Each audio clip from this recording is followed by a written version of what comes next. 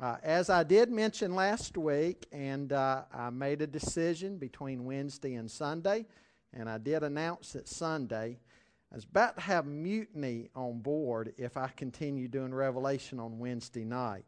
And I thought, well, you know what? That's encouraging that many people, I guess, want to hear it. And so we may come back and do some of the more detailed sections of Revelation on Wednesday night in here. Might be kind of a tough, challenging format to handle some of those things in the depth I want to on a Sunday morning. But we will do Daniel on Wednesday nights, and I think you'll see how the two books fit together. So still, you will get a little icing on the cake from the normal crowd because you're looking at both of them together and how they fit together and complement one another. As I get started, I do want to do what I did last week, a great commentary to have on the book of Daniel. In fact, one of the recommended ones I would have you get, if you want to get one, is one by John Walvoord, Daniel, the Key to Prophetic Revelation. Probably his and another, I don't have it with me tonight,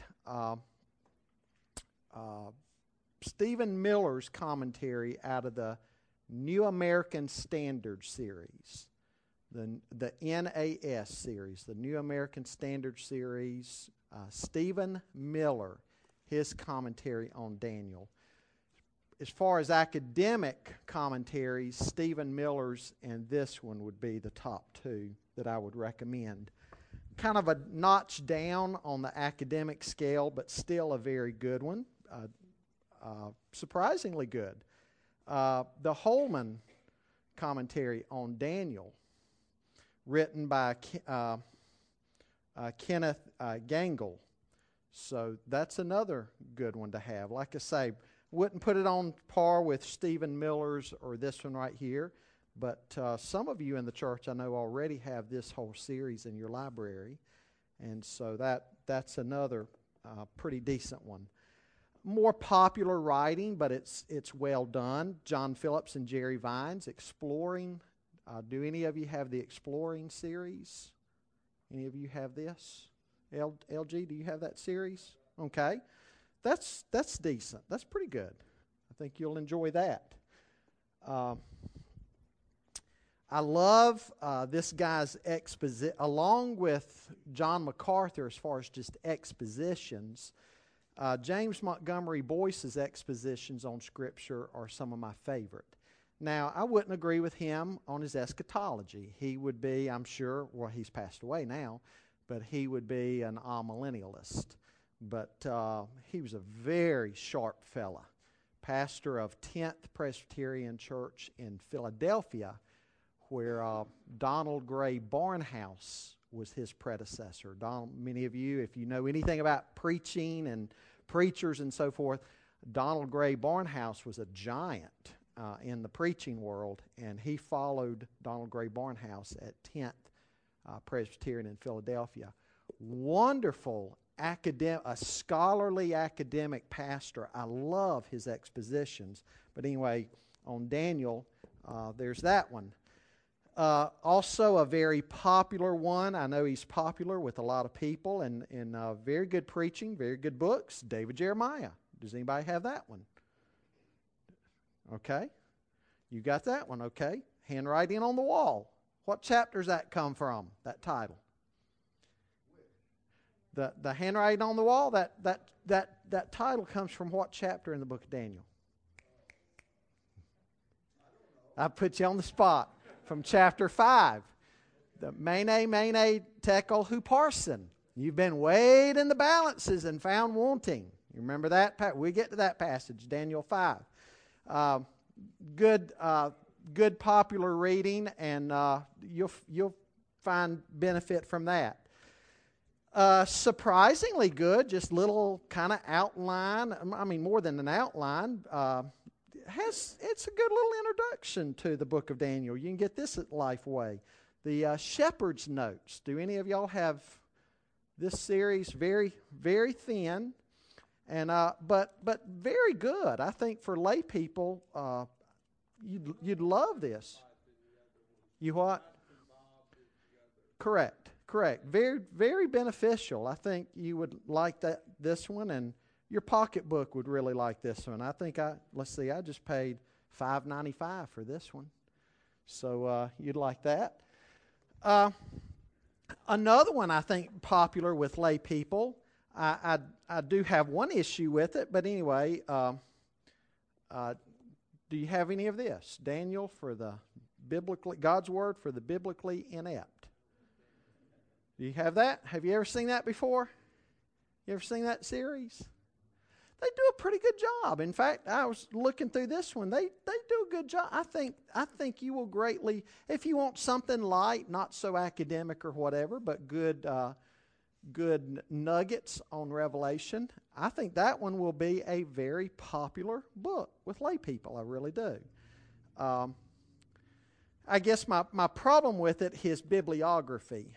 The people that he says, the experts, his bibliography at the end. Let's see, let me get to it. Oops, must have gone past it.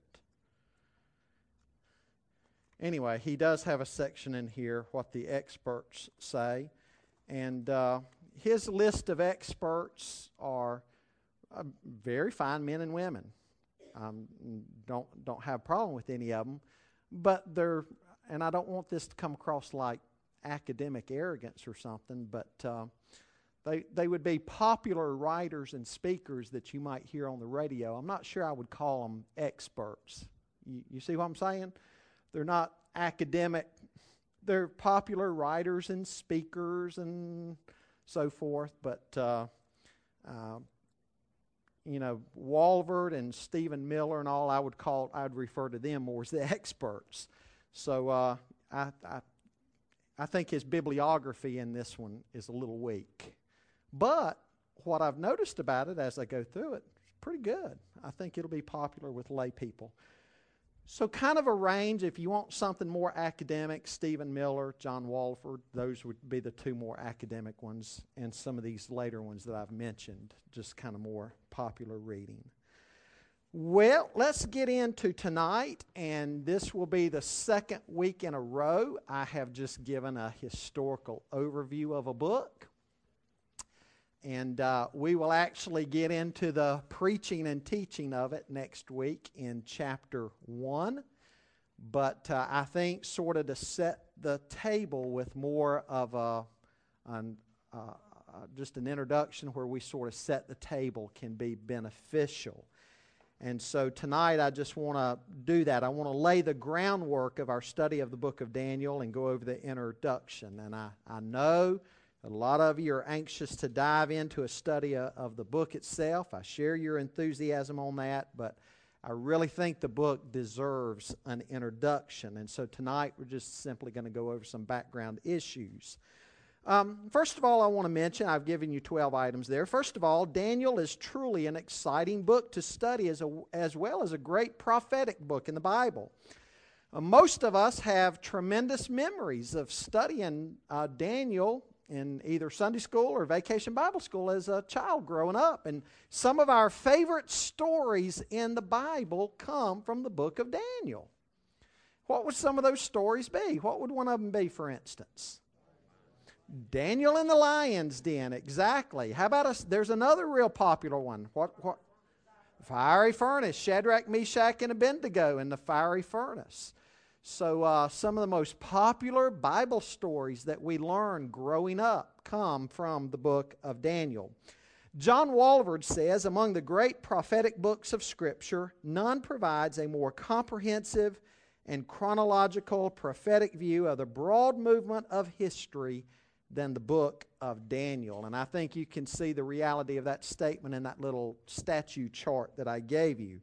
Walvoord goes on to say, Daniel alone reveals the details of God's plan for both the nations and Israel. Number 2, Daniel is about the times of the Gentiles and the preservation of the Jewish people. Now, in effect, the book of Daniel is going to give us a glimpse at the prophetic calendar for the world. It outlines for us the kingdoms of this world right up to the second coming of Christ when He establishes His kingdom. His kingdom will be signified in the book of Daniel by that rock, that mountain that comes and smashes all the others to pieces, and it's established forever and ever and ever. And so all the world empires, from Daniel's point of view, 6th century BC, from Daniel's point of view right up into the end of times, the book of Daniel sort of gives that overview for us of the coming world kingdoms. Well, thirdly, I want us to just talk briefly about the placement and the canon. In our English Bibles, Daniel appears as the last of the major prophets, indicating the date when it was written. He wrote after Isaiah, Jeremiah, and Ezekiel, so his book shows up immediately after theirs. But in the Hebrew Bible, which is divided into the law and the prophets and the writings referring to the wisdom literature like Job and Psalms and Proverbs and Ecclesiastes, Daniel in the Hebrew Bible is actually included in that section rather than in the prophetic section. Now, it's not hard to see why the Jews placed it there, because while Daniel is certainly a prophet, even Jesus said so, he was a wise man. He was a seer. He's described in the book as a seer, as a wise man who was a counselor to kings. That was his official position in Babylon. He was a government official, a counselor to Nebuchadnezzar and Darius and others. And he was given prophetic insight, as opposed to, say, Ezekiel, who would have joined him during that same time in exile in Babylon. But Ezekiel would have been a prophet to God's people, the Jews there. Whereas Daniel was in a governmental post, an advisor to the Babylonian leaders. And so that's why they put Daniel in the category of the writings versus the prophets. But again, he was a prophet. Jesus said so, and we'll look at that in a moment. Now, you need to know that Daniel has been a very attacked book, probably along with the book of Genesis. Daniel may be the most attacked book in the whole canon of Scripture. Now, the genuineness of Daniel as a 6th century BC writing by the prophet Daniel doesn't seem to have been questioned at all in the ancient world until the 3rd century AD. And at that time, does anybody know the guy's name that came along that started questioning the book of Daniel that even modern critics today fall back to as a source? Anybody know that guy's name? Porphyry. Porphyry was a pagan Neoplatonist, and he attacked the book of Daniel. Now, one time, Porphyry claimed to be a believer. But then there came a time in Porphyry's life, he turned his back on Christianity and he became a vicious opponent of Christianity. And he wrote 15 books that were sort of bound together in a volume, and it was titled Against the Christians. And so that kind of tells you where Porphyry stood. Now, Porphyry rejected prophecy. He said that instead of Daniel writing in the 6th century BC and prophesying about things that were yet future, instead he wrote in the 2nd century BC as a historian. He didn't write as a prophet. He wrote as a historian.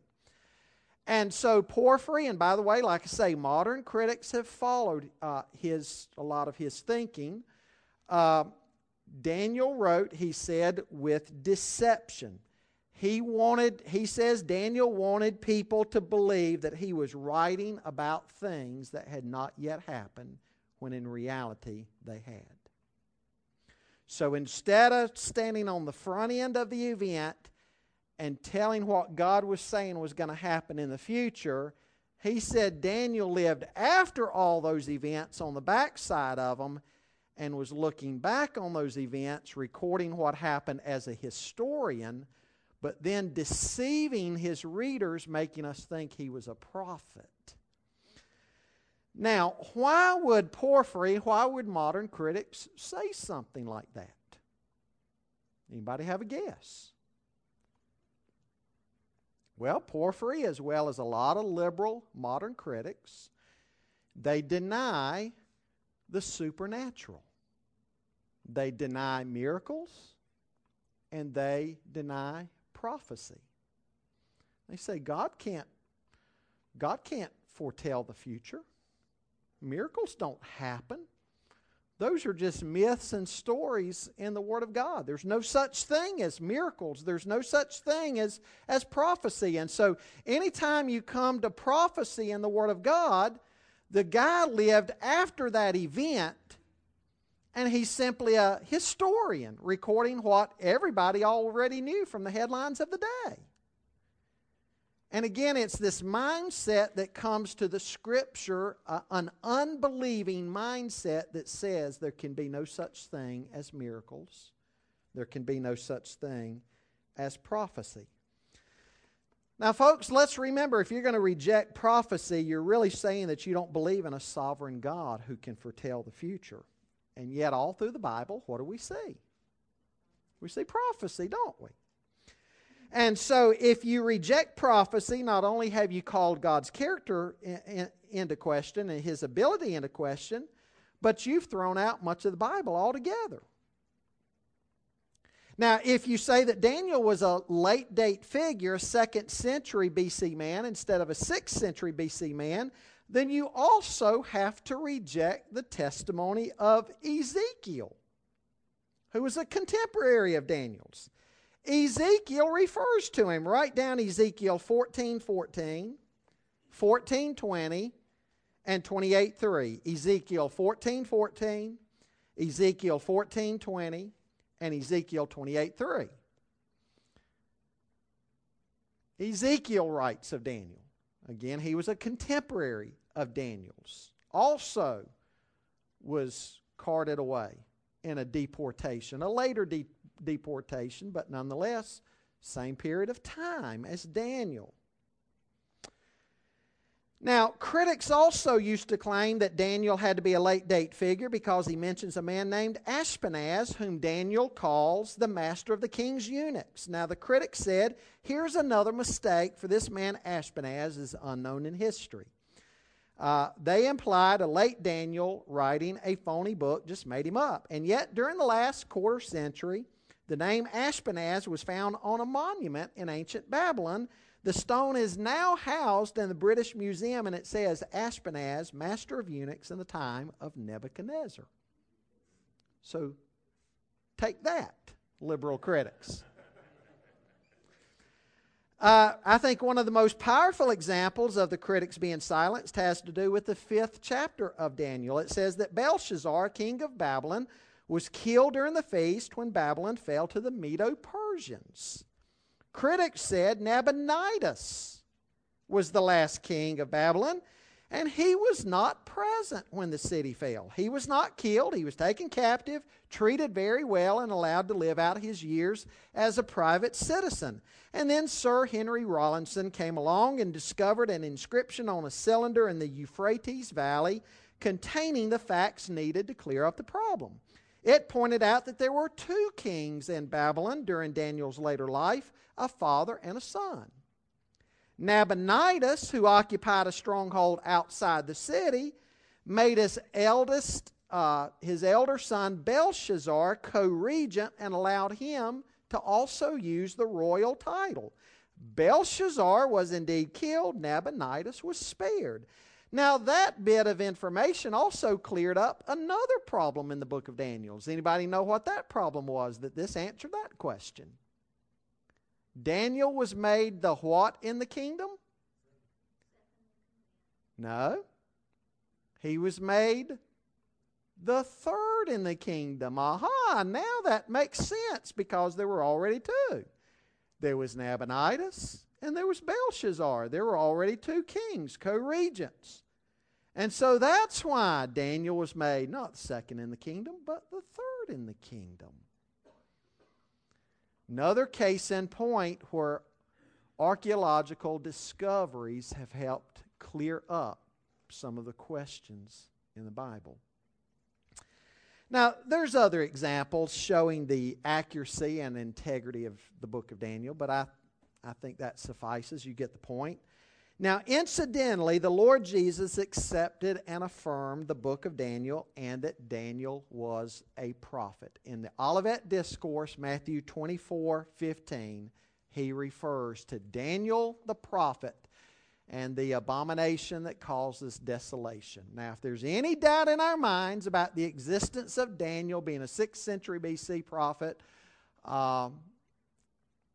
who recorded the events he did in a book named after him, I would think the Lord Jesus affirming it would be enough to clear up any doubt. Amen? Well, the author. Several verses indicate that the writer is Daniel. Let me give you some of those verses.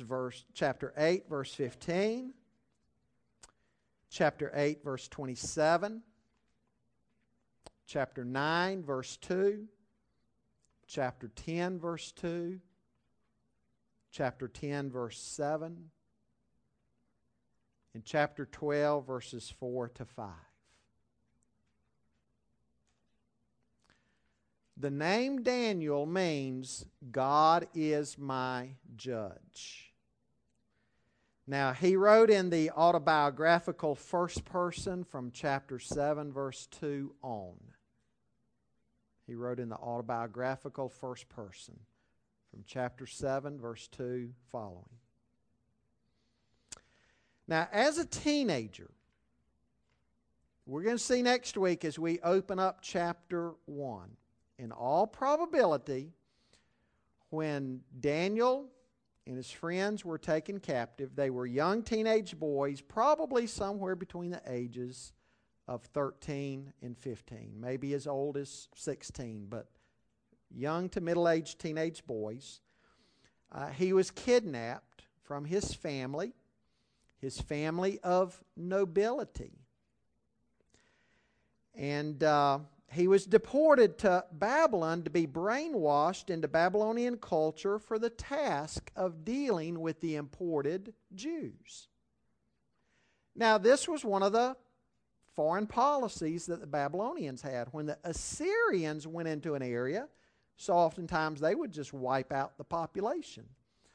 But the Babylonians would kidnap the cream of the crop, the brightest of the bright among the young people and the children of the nobility. And they would carry them back to Babylon, and they would indoctrinate them in Babylonian ways and try to make Babylonian disciples out of them, so that they could help the Babylonian officials rule their own peoples. And then also by kidnapping some of the brightest of the bright, the children of the nobility, what else would this do? It'd squash an uprising. They would have a bargaining chip. If the people wanted to get out of hand, they could just kill the young people, the youth. So they would use them as sort of a bargaining chip to keep the people in check who they had brought in and made captives in their land. They would use their kids. You know, you behave and be good citizens of Babylon. If you don't, we'll take the lives of your children. And so a twofold purpose: a bargaining chip, and also to train up the young people, to indoctrinate them in that new culture so they could help the Babylonian officials rule their own people. So a twofold purpose. Now, Daniel spent the remainder of his life. It's believed that he probably lived up easily to 85 minimum, maybe into his early 90s. He spent the rest of his life as a captive in Babylon.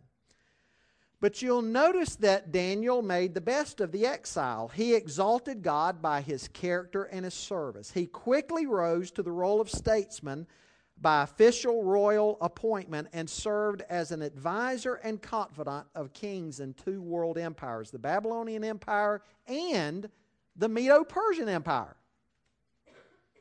So not only did the Babylonian leaders recognize Daniel's character and ability, but the next kingdom to come along, the Medo-Persians who overran the Babylonians, they too recognized Daniel's wisdom and ability. Says something about Daniel, doesn't it? Now, Daniel may have lived on until about 530 BC, and scholars believe he wrote the book of Daniel probably in the last decade of his life. He's also alluded to by the writer of Hebrews as one of the prophets who through faith stopped the mouths of lions. Hebrews 11, 32 and 33. Now, one striking thing about Daniel, though, in Daniel 6:10, he never forgot his God or his home. Amen? He never forgot his God or his home. Now, the theological theme of the book of Daniel is the sovereignty of God. The sovereignty of God. Let's look for a minute over at chapter 5. Chapter 5, verse 1. 21. Chapter 5, verse 21. Talking about what was going on here. He was driven from among the children of mankind. His mind was made like that of a beast, and his dwelling was with the wild donkeys.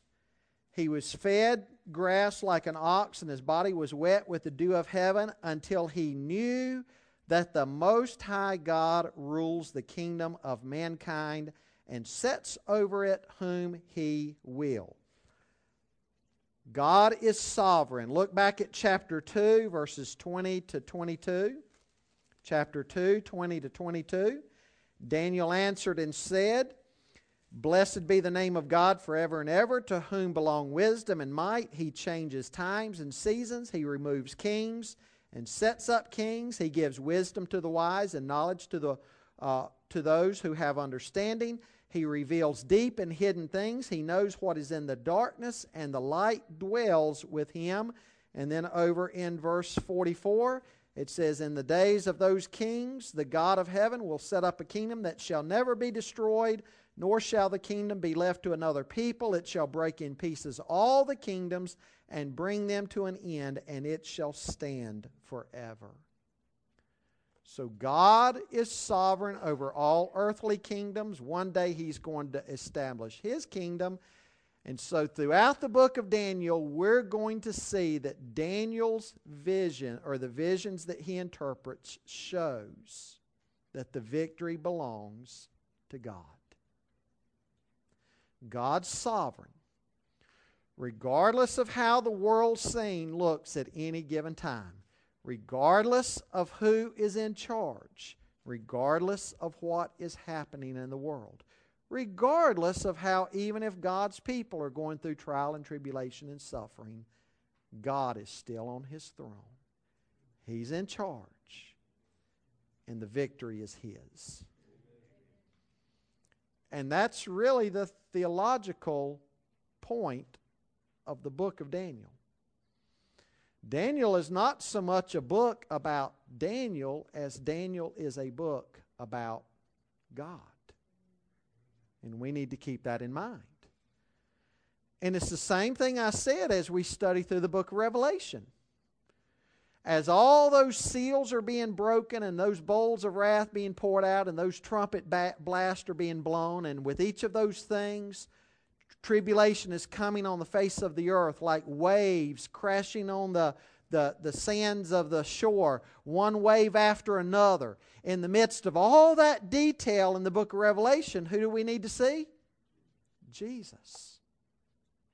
Same thought with the book of Daniel, okay? Same thought.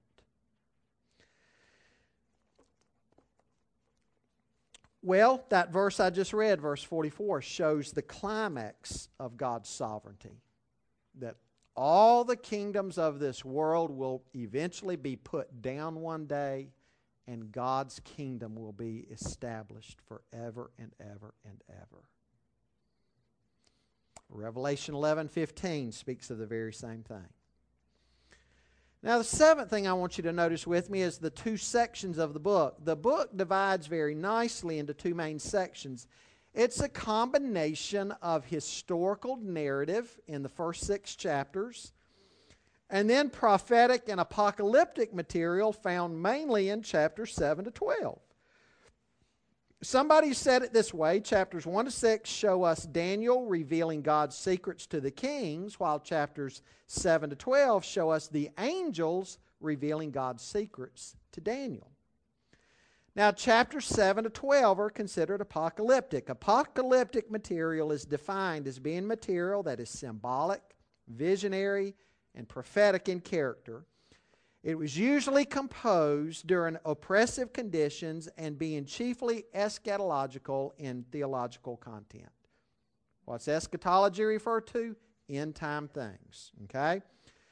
It most often was of great encouragement to the people of God, showing that God is still in control.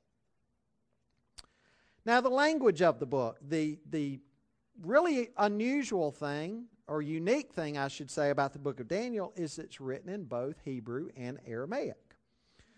The central portion of the book, beginning in verse 4 of chapter 2 and going all the way up through verse 28 of chapter 7, is written in Aramaic.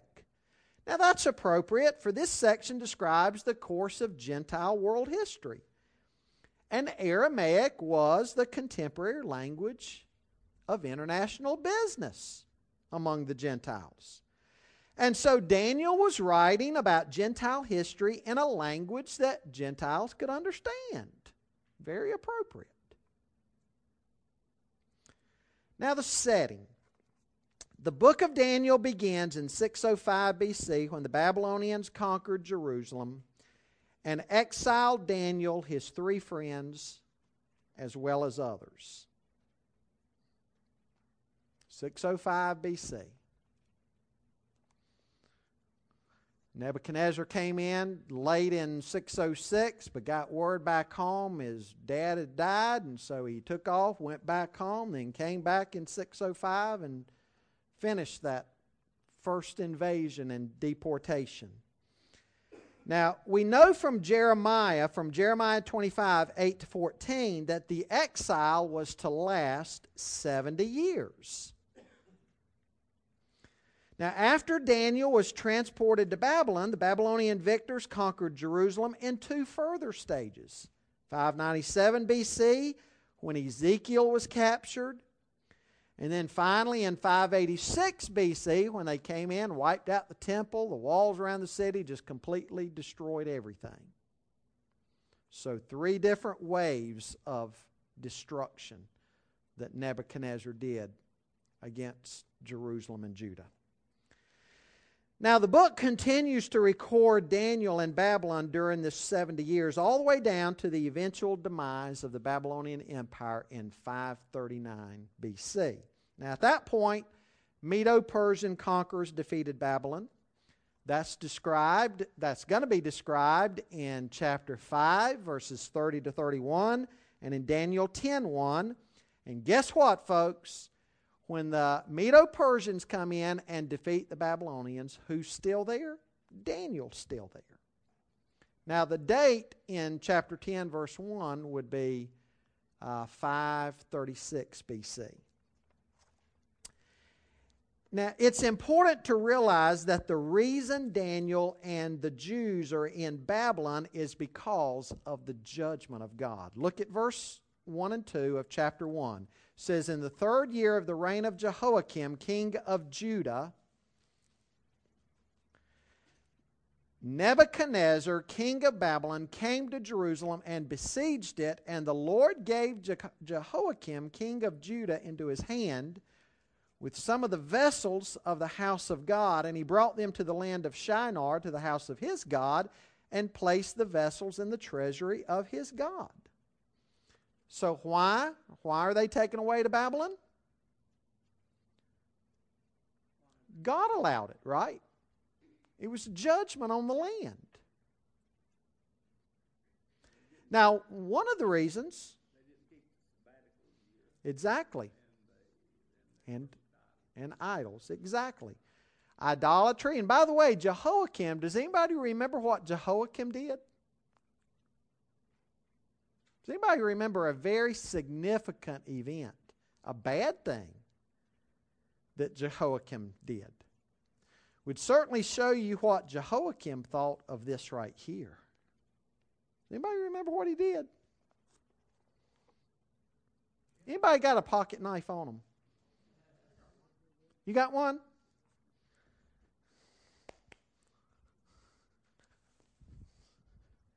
You remember what he did, right?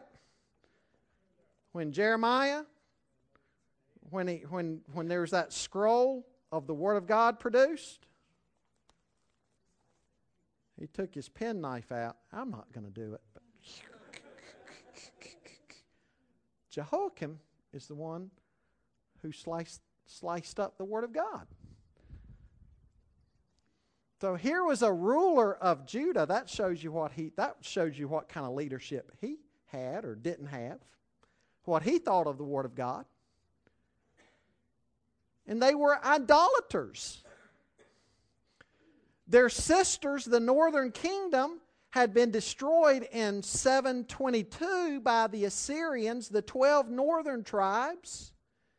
As the prophet said, Judah should have learned from the example of her sister,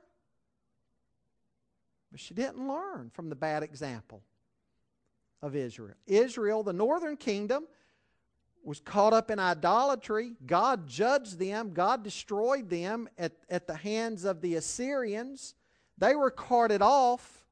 The 10 northern tribes never really to factor into Old Testament history ever again. You would think the 2 southern tribes that made up Judah would have taken a lesson, but they didn't. From 722 BC, the destruction of the northern kingdom, down to 605 BC, they hadn't learned one bit. They continued in the same type of idolatry that their northern kinfolks had done. And so God destroyed them too. And so God allowed this because of the sin of His people. Jeremiah, Habakkuk, Zephaniah, among others, had warned the people time and time again this was going to happen if they didn't repent. Now, as Claude mentioned, one sin of which they continued in was not giving the land rest. Every 7th year, they were to give the land rest. They didn't do this. So the 70 years in exile, guess what? God was reclaiming the sabbatical rest on the land.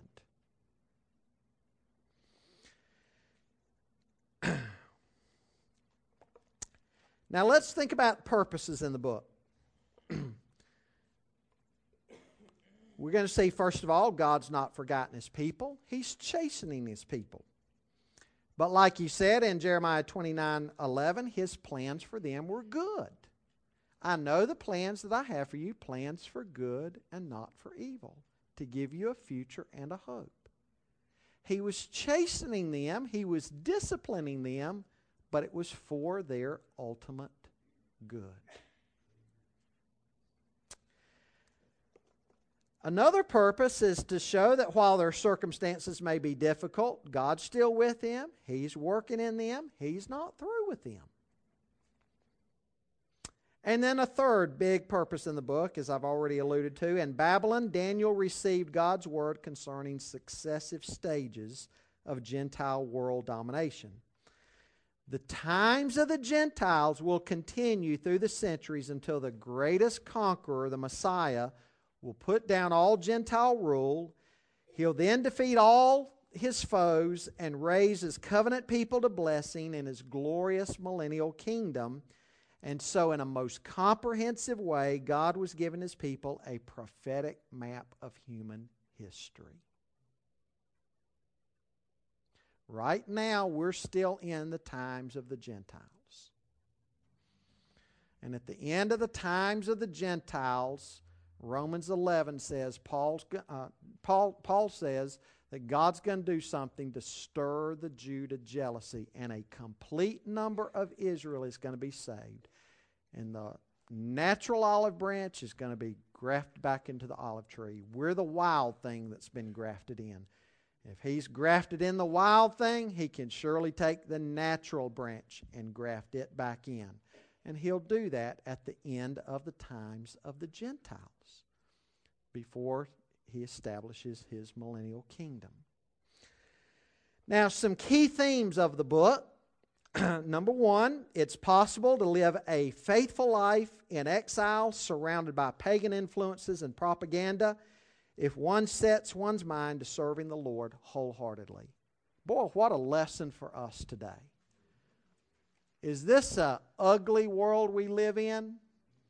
Full of sin and demonic activity? You better believe it. But can the Christian stand firm for the Lord? Yes, we can. And Daniel is a testimony to that. The second lesson, or a key theme, God can vindicate His faithful servants in front of pagan rulers by giving them unusual wisdom and insight into divine mysteries and by miraculously protecting them against the enmity of their pagan neighbors. Nevertheless, divine rescue from martyrdom cannot be assumed. Daniel saved. Not all believers are saved, right? We'll see in the book of Revelation, there are martyrs that come through the tribulation. And there are those souls under the altar crying out, "How long, O God, before you vindicate us? Before you vindicate our blood and before you take vengeance on your enemies?" And God says, "Hang on, I know y'all are there. Just be patient and wait. I'm going to deal with it all." Just because we're believers doesn't mean everybody's going to be saved. Some are. Daniel was. A third lesson, or key theme, God humbles the proud and raises up the humble. Even the hearts of the greatest kings are under His control. We'll see in chapter 4 how He put down King Nebuchadnezzar until Nebuchadnezzar humbled himself, and then God elevated him once again. Fourth key theme, this world will be a place of torment and persecution for the saints until the end, getting worse and worse rather than better and better. Yet the Lord will judge the kingdoms of this world and bring them to an end, replacing them with His own kingdom that will never end. This kingdom will be ruled by one like a Son of Man who comes with the clouds, a figure who combines the distinctive traits of humanity and divinity. Of course, that's none other than the Lord Jesus Christ. Fifth key theme, God is sovereign over the course of history, even over those who rebel against Him and seek to destroy His people. We also see that in what other Old Testament book?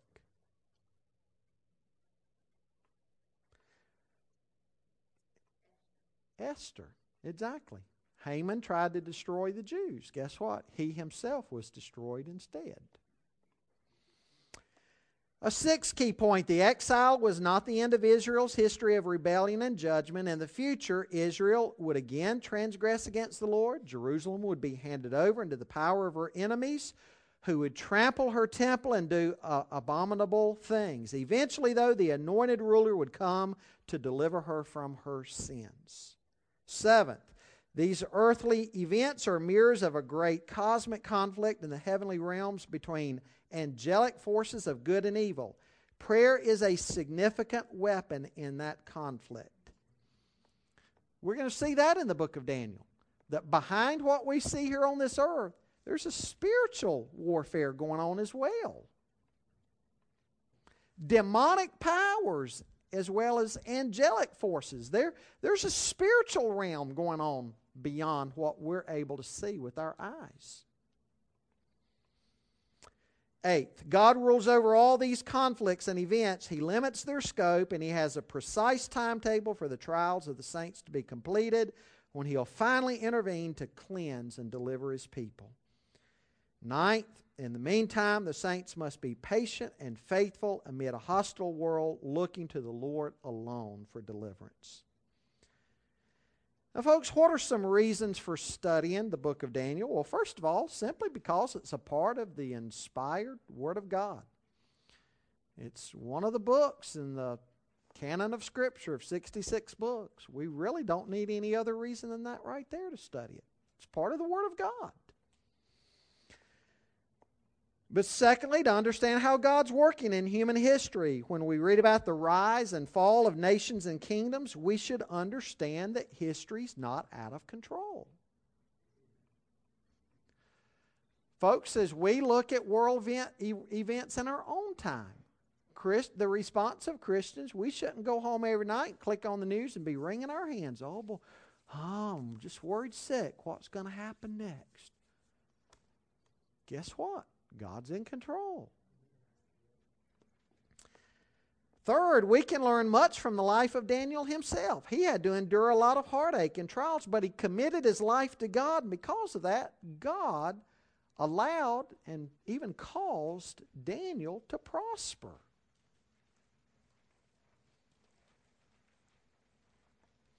Now let me wrap this up with a summary statement by John Walvoord.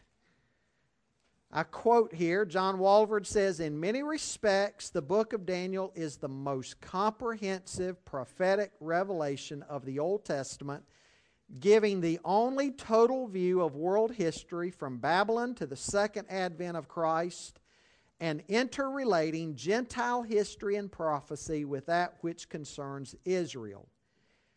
Daniel provides the key to the overall interpretation of prophecy, is a major element in premillennialism, and is essential to the interpretation of the book of Revelation. Its revelation of the sovereignty and power of God has brought assurance to Jew and Gentile alike that God will fulfill His sovereign purposes in time and eternity." End of quote. Now, next week, as we begin to study chapter 1, remember that opens up the beginning of that historical section, historical narrative in the book of Daniel. Now, within that, we'll see some apocalyptic things and prophetic things, but overall, the first 6 chapters are historical narrative. And then batten down the hatches for when we come to chapter 7. Because the book of Daniel is going to get wild and woolly, and you're going to be saying, what's that mean? What's that refer to? Okay? And that'll be the more apocalyptic section there. But you're going to see how applicable the book of Daniel is to our current day and age, and how the book of Daniel actually helps answer some questions of things that are going on right now. And you're going to see how the book of Daniel is really a nice companion volume to the book of Revelation. When we do the Revelation on Sunday, are we still going to have a few minutes for questions? Sure, we can do that. Sure, right. And we'll let Mark answer those questions. We'll just, whatever questions we have, Mark can answer those. You reckon? Sure, we can do that. We can take some time for questions of Sunday material. Okay, take your prayer guide out. Any comments before we go into our prayer time and close?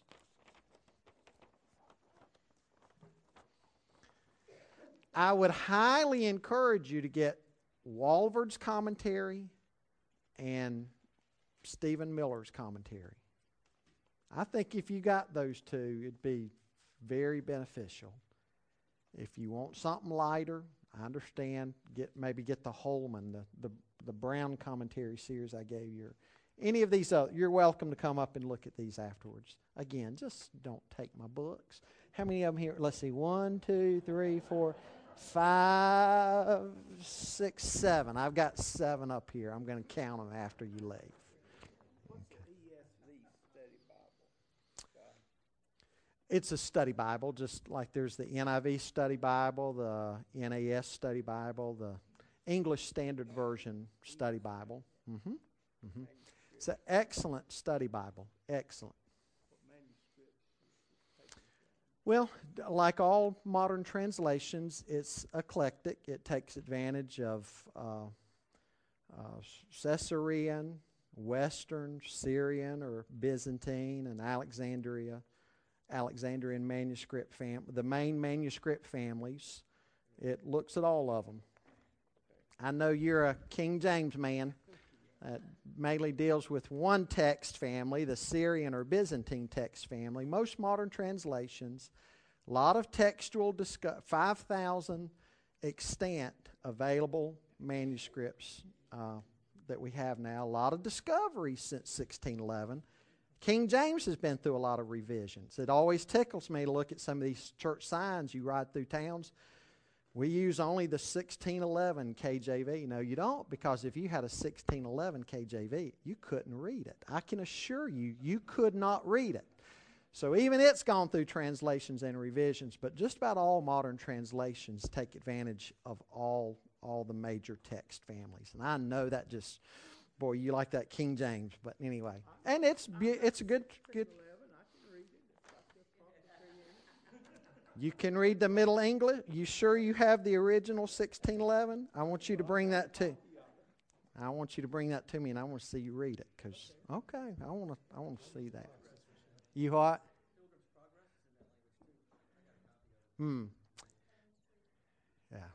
Yeah. The original.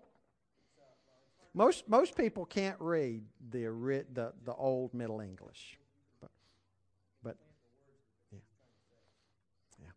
The literal translations to the New American Standard, the King James, the New King James, the New American Standard, the ESV, the RSV, and the NRSV. All of those would be in the literal. The NIV would be considered more what's referred to as the dynamic equivalent, the NLT, dynamic equivalent, where they try to put things in phraseology of today. It's not necessarily a word-for-word translation, but what you can do, you can actually get different translations of the Bible, and essentially they're kind of like commentaries on the Scripture, because you can look at each translation and see how those translators handled those words out of the original languages, how they interpreted those words. And it's quite insightful sometimes to see how the different translators translated those words, and that in and of itself can kind of be a commentary. Is it true, Pastor, that in the Bible, in the book of Daniel, God refers to the Jews not as my people, but as your people, meaning Daniel? Is that true? Yes, he makes that reference, but it's not. It's what? It's a distinction. He does not refer to them as my people. He refers to them as your people. Referring to the fact that they're under judgment. I'm disciplining my people. Look at what your people have done. I mean, it's not a denial that they're God's people, but it's just that they're under judgment. Okay? Yes.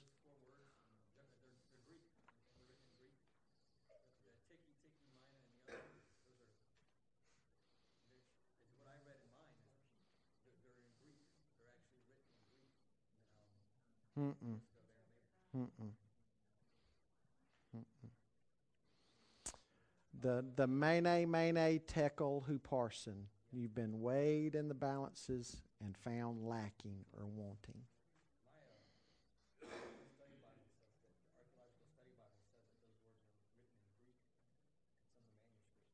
In some of the well, the Septuagint version of the Old Testament, sure, that would have been written in Greek. Right.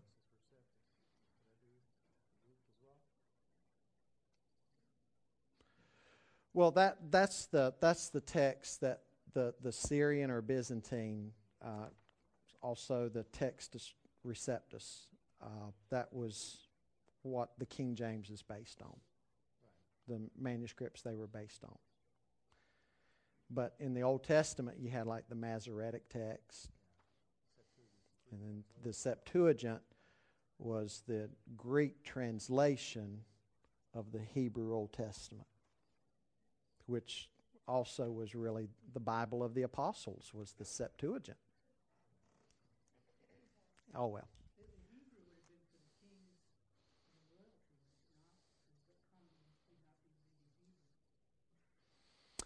Well, the Jews started learning other languages. Uh,